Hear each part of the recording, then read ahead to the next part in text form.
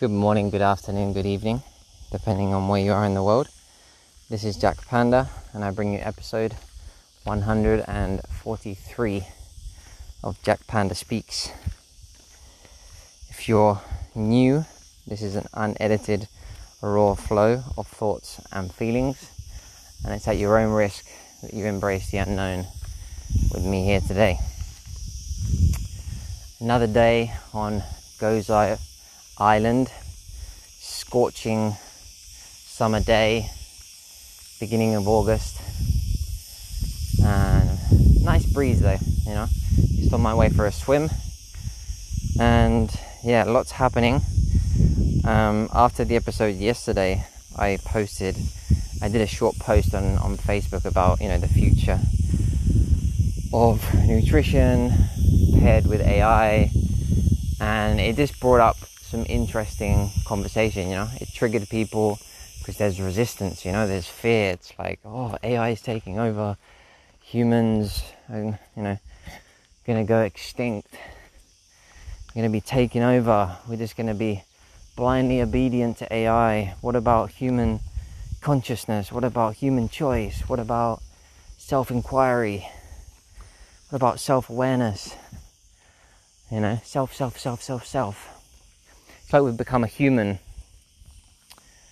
that believes so much in itself. Even though we don't, even though we feel unworthy, even though we don't trust ourselves and we judge ourselves, there's still this idea that we're in control, that we have free will, that there's personal choices, which could be the case. But I don't feel that way. I feel like I'm part of something bigger. Whether it's technology giving me the answer, or a thought that seems to be in my own head that I deem to be mine, I attach myself to it and I say, this is my thought, this is my choice. But where's it really coming from? It's coming from nature, it's coming from God, it's coming from the universe. I don't know how to create thoughts, it just happens. I don't know how my brain functions, it just functions, This whole idea of conscious experience, conscious eating, conscious mindfulness and all this stuff, where it's just a bit of a trap, One thing's being aware, like being aware of the sensations in your body, being aware of thoughts, being aware of what's going on in the environment through the different senses, right? That's one thing. But who's being aware? You get so attached to it being me or being I or being us, this mental concept of ourselves that we have. And it was just really interesting, because the guy was like, what about humans, is that the end of humans, or where are humans going to fit in when these things happen, with AI? And it's like, why see it from a place of separation, where it's like there's us humans and then there's AI, and AI going to take over and they're just going to erase the human race and that's it, no? I don't see that. I see, of course, there will be robots and AI that are 100% like robotic, let's say, without a human brain, without the biological stuff. But there will also be an integration, especially during the transition. Maybe in a couple of centuries we'll be fully robotic and there will be no human flesh left, But for now, like Elon Musk, he's developing this brain chip, right? Which is going to integrate us. I think it's an interface, so we're connected to technology, I don't know the technical words, but there's going to be this integration. So we're going to have like an upgrade, this idea of transhuman. So I see it more of like an evolutionary step forward, even though it's quite far-fetched, because it's like, shit, we're human, we're biological, and we're going to start putting technology inside us. Already having a phone on us 24/7, it's like we're already transhumans with the phone. It's not integrated yet, but we can't live without the phone. You can't, for the most part, you can't live without a phone. We work through our phone, we communicate through our phone, we play through our phone, we listen to music through our phone. So sooner or later, It's going to become integrated. Like, there's resistance, there's fear, especially for older generations. I think my generation is kind of the last one that really queries that, because younger generations are they're born with the fucking phone in their hand, you know? So it's like, for them, I don't know, there's even this thing about it being cool, you know? So for younger generation, it's more normal. But it's a very gradual, even though it's fast, it's still gradual. So, I don't know, it just brings up debate, discussion around this whole idea of what's conscious, what's not conscious, what does it mean to be human? You know, 5 centuries ago, do you think humans were like humans today? Do you think they had the time to ponder life, to be aware of things? You know, it's like something we've developed because we've had so much time to do so. Otherwise, we'd be bored, you know. What was I listening to yesterday? They were talking about, you know, we went from hunter-gatherers to farmers to workers at factories, and now, I mean, I want to say now, but there's always been art. Maybe not always, but there has been for I don't know how many. It's probably this century. I don't know if there was art before this century, like Picasso's and stuff like this. But in order for that to happen, there needs to be time, right? Then all the basic needs need to be covered. No, that doesn't make sense, does it? I think maybe art is more available to the regular human, like all the lower classes, you know. Whereas before, art was maybe something of the privileged. But now we have the time. We can just sit and meditate and contemplate and philosophize.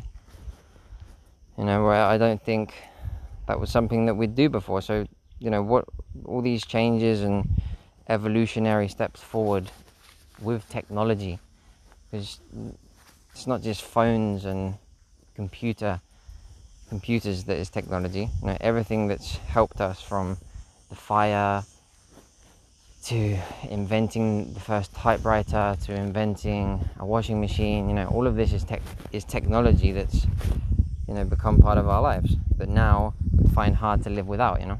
And it's becoming integrated, and it's like this, it's cooperative.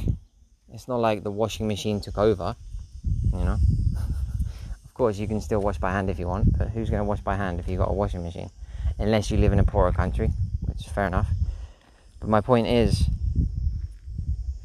you will still be able to live on the land to a certain extent, but for the most part of the human population, there will be an AI managed, integrated, what is that? If it's a drone or a kite. There will be an AI managed system, you know, on a global scale. You know, I've talked about this before. When a system becomes so vast and sophisticated and complicated, the human brain doesn't have the capacity to manage it, to process so much data. So AI comes in and manages it more efficiently, you know. And it's the same thing I was talking about with diet yesterday, you know. There's so many variables that change every day in our body that if we want to feed ourselves optimally, then we can't process that. Because I can experiment something today and say, you know, gluten doesn't feel good today, and I can really feel into it and be self-aware and make that conscious choice not to eat bread anymore. But 2 months down the line, you eat bread and it doesn't feel bad. So what does that mean? You know, going through different emotions that day, where you're stressed, the environment, the temperature, the climate, you know, because we're also moving and traveling, and so there's so many variables. So we don't have the human brain capacity to figure out what we should eat, because with choice comes confusion, you know. So yeah, what else? I think I'll just leave it there, but and end with that question, you know, what does it even mean to be conscious? What does it even mean to be human?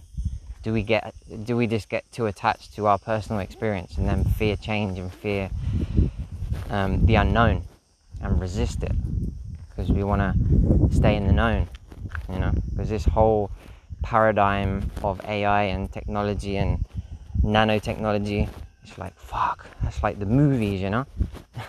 It's going to take over. We've also been programmed, with this takeover idea of technology. It's going to take over and it's the end of the human race. We love the drama, So that I can understand there's a lot of fear and resistance. But I really one of my goals, one of my intentions is to really support people in the transition into this new era and shine light on it, because in everything there's positive and negative. There's such a negative connotation, especially within the spiritual conscious community, whatever that means, It's like they're totally against it. They only see it as dark and negative, when they should see it as both, because they're spiritual, right? They're aware. They should be able to see the two sides of the coin, the black and the white. The panda, the colours of the panda. That's what we're all about. Trying to shine light when there's only negativity around a certain topic. Of course. Anyway, that will do for today. I'll go for my swim. And sending you love if you're listening to wherever you are in the world. And take care. Ciao for now.